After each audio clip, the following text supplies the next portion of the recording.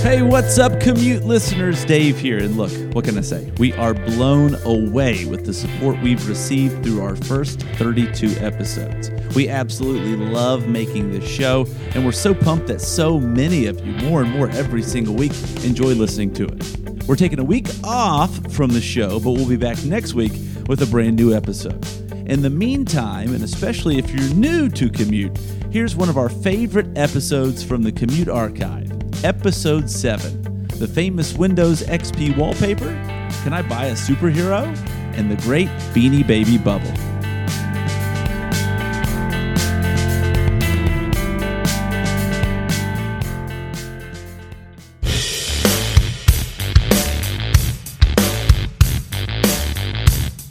You're listening to Commute, the podcast. Congratulations, you'll be smarter when you get there. Another week, another commute, another podcast episode. Hello, I'm Dave Traub. And I'm Jay Sisson. And over the next 15 minutes, our mission is very simple. Life, time, all of it. It's far too precious to waste. Hence, Commute, the podcast. Welcome into our audio experience where we travel with you on your way to work, on your way to do whatever it is that you do in your life. We don't want you to waste that time in the car. Hey, I tell you what, we'd also love to have you rate, subscribe, and review our show on Apple Podcasts or whatever podcast platform you prefer. It really helps us out tremendously. We appreciate it in advance. On this week's episode, the iconic Windows XP landscape photo. You know someone took that, right? Can you buy a superhero? And admit it or not, but at some point you were obsessed with Beanie Babies. We'll discuss. All of that on this week's episode of Commute. Let's get to it.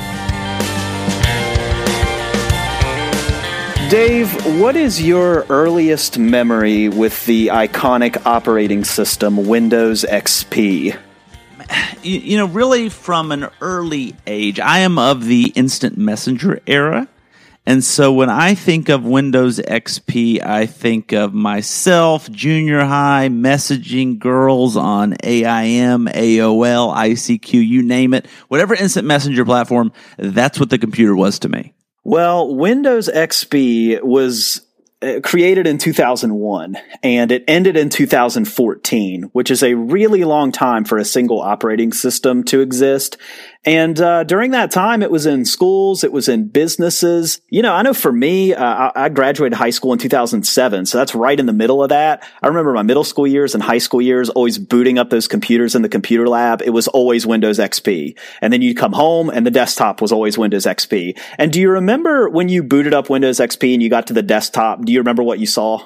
It was a mountain range, grassy hill, maybe. Yeah, I think everybody can picture it right now as I'm talking about it. It's this kind of grassy plain that goes up and it stretches up on the right side of the screen, and then there's these white clouds against a really blue sky. I started getting to thinking about, like, where did that photo come from? And if it wasn't even a photo at all, if it was created or if it was a stock photo or what, where did this image come from? And it actually has a really cool story. The photo was taken by a guy named Charles O'Rear, who is today 79 years old. And he took that photo in California in a place called Bliss Hill. It's off Highway 12 in Sonoma, California. You can actually punch in the coordinates and find this iconic hill today.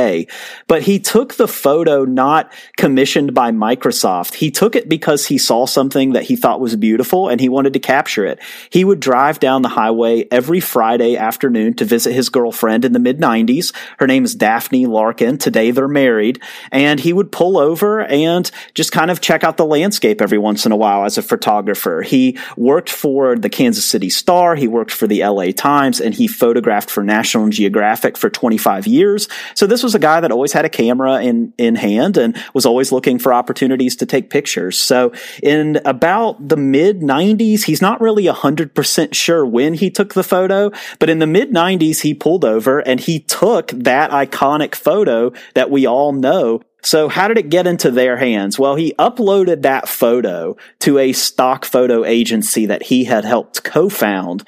Eventually, that agency was bought out by a company that used Microsoft frequently, and Microsoft paid an undisclosed amount of money to use that photo. There is a rumor that it was in the low six figures, so, a modest sum. But that photo was used not only as the background, but it was used in the promotional of Microsoft XP. It was a $1 billion marketing campaign. So between 2001 and 2014, 400 million copies of Microsoft XP were sold.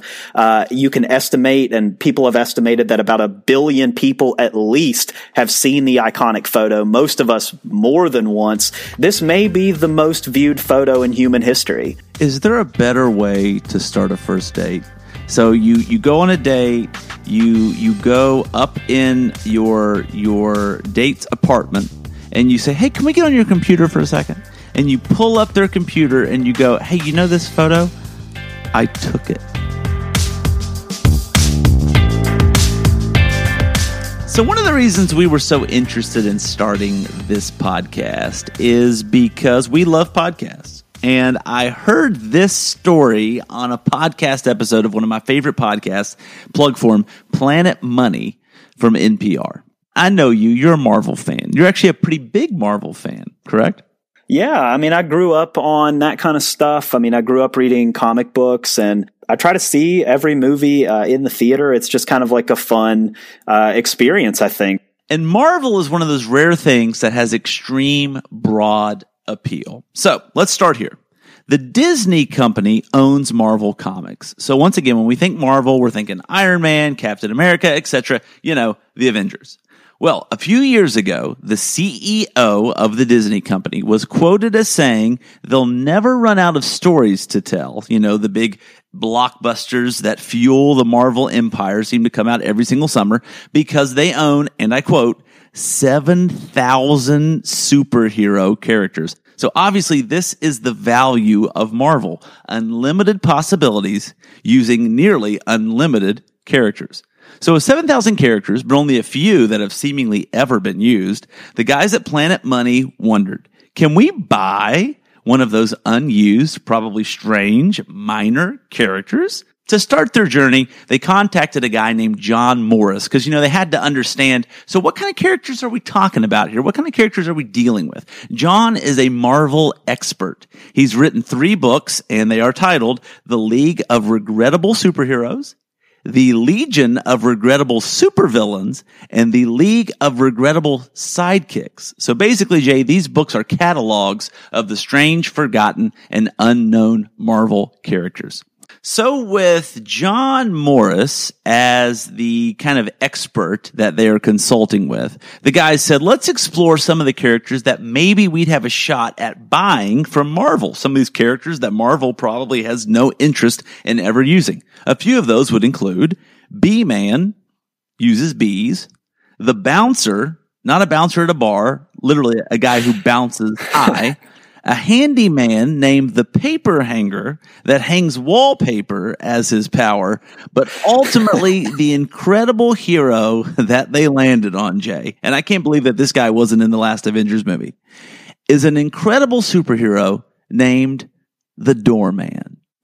I need to know more. Yes. Please tell me more. Now, the Doorman's power is that he can literally turn into a door. So if you find a building that doesn't have a door, or you're trying to sneak into a building, he turns into said door, and you then use him to enter the building. So can he enter the building himself through himself, or does he have to find a door to use? That's a good question, and no one knows. So the guys at Planet Money then emailed Marvel to try to see if they could buy the Doorman. Obviously, no response. They called Marvel. No response. They had their Twitter army harass Marvel.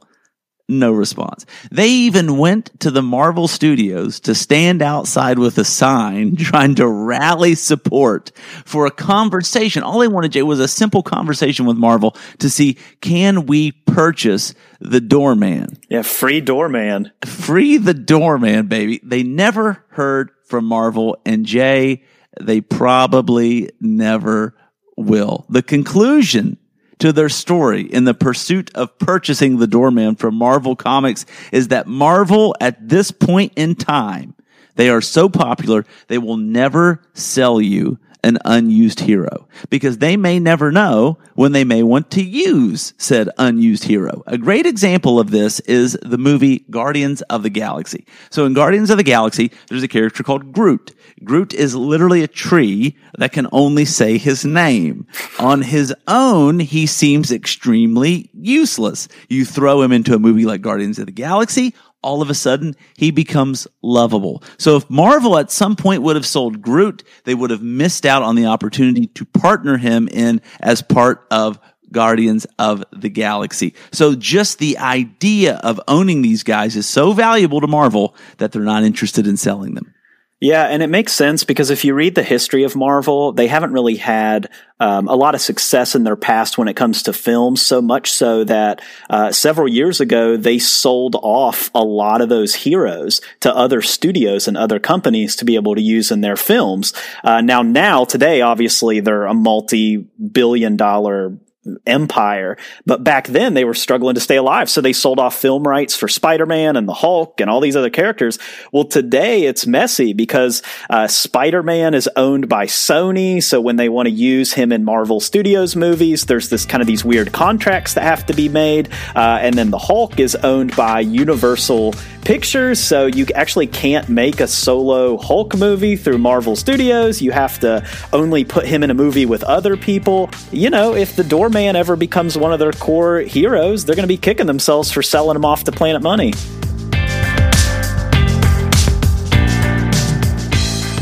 All right, Dave, so to wrap us up, we are going to talk about Beanie Babies, a topic that I know you have a lot of personal history with, so I'm going to give you the floor.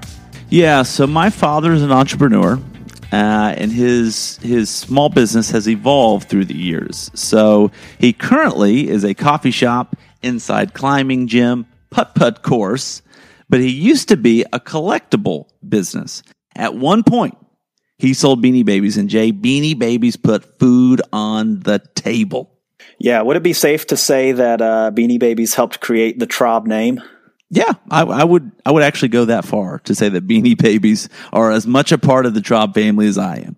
Well, a few years ago, you and I both read a book that we recommended to each other called The Great Beanie Baby Bubble, and we have never stopped talking about it. Let's go back to the beginning. Let's talk about how did we get to the point where people were putting their life savings into Beanie Babies, and what can Beanie Babies tell us about human nature and speculative bubbles and the economy? So Beanie Babies were created by a guy named Ty Warner. If you remember the tags that the Beanie Babies used to have, the iconic TY symbol, that is named after him. So a very humble person. Yeah, of course. So he worked for the Dakin Toy Company in the 70s and was a superstar for them. He was one of their best salesmen, but he became obsessed with the idea in 1986 that stuffed animals should not be stuffed with stuffing, but they should be stuffed with the little beans because it would make the animals more flexible and they could be more lifelike and you could pose them. First, he pitched it to Dakin. He was like, we need this. We need to do this. And they were like, no, you can't do this.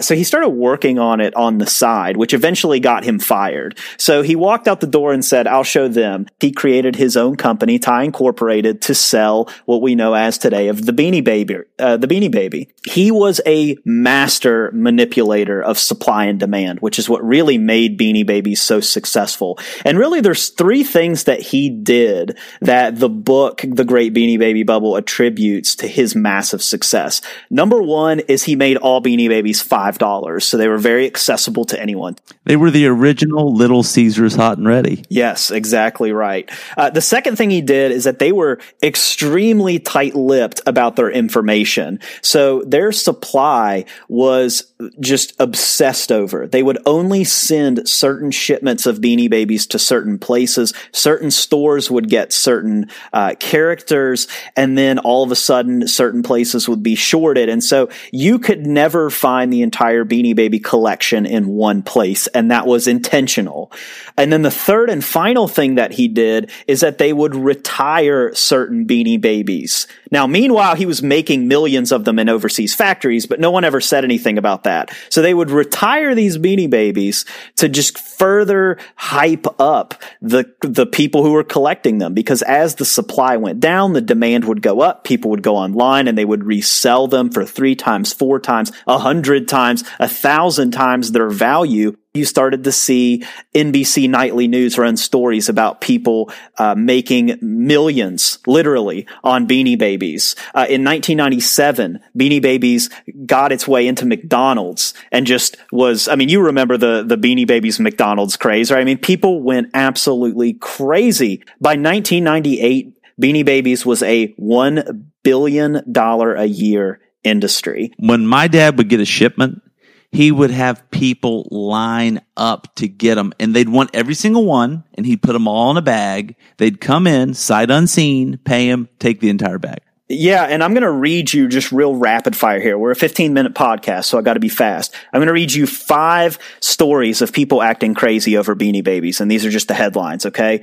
Number 1, at a market in Connecticut, fanatical collectors trampled children to get their hands on the retired tie-dye Garcia bear. Number 2, a 77-year-old Chicago man dubbed the Beanie Baby Bandit stole 1,200 of the toys and hoarded them in a storage locker.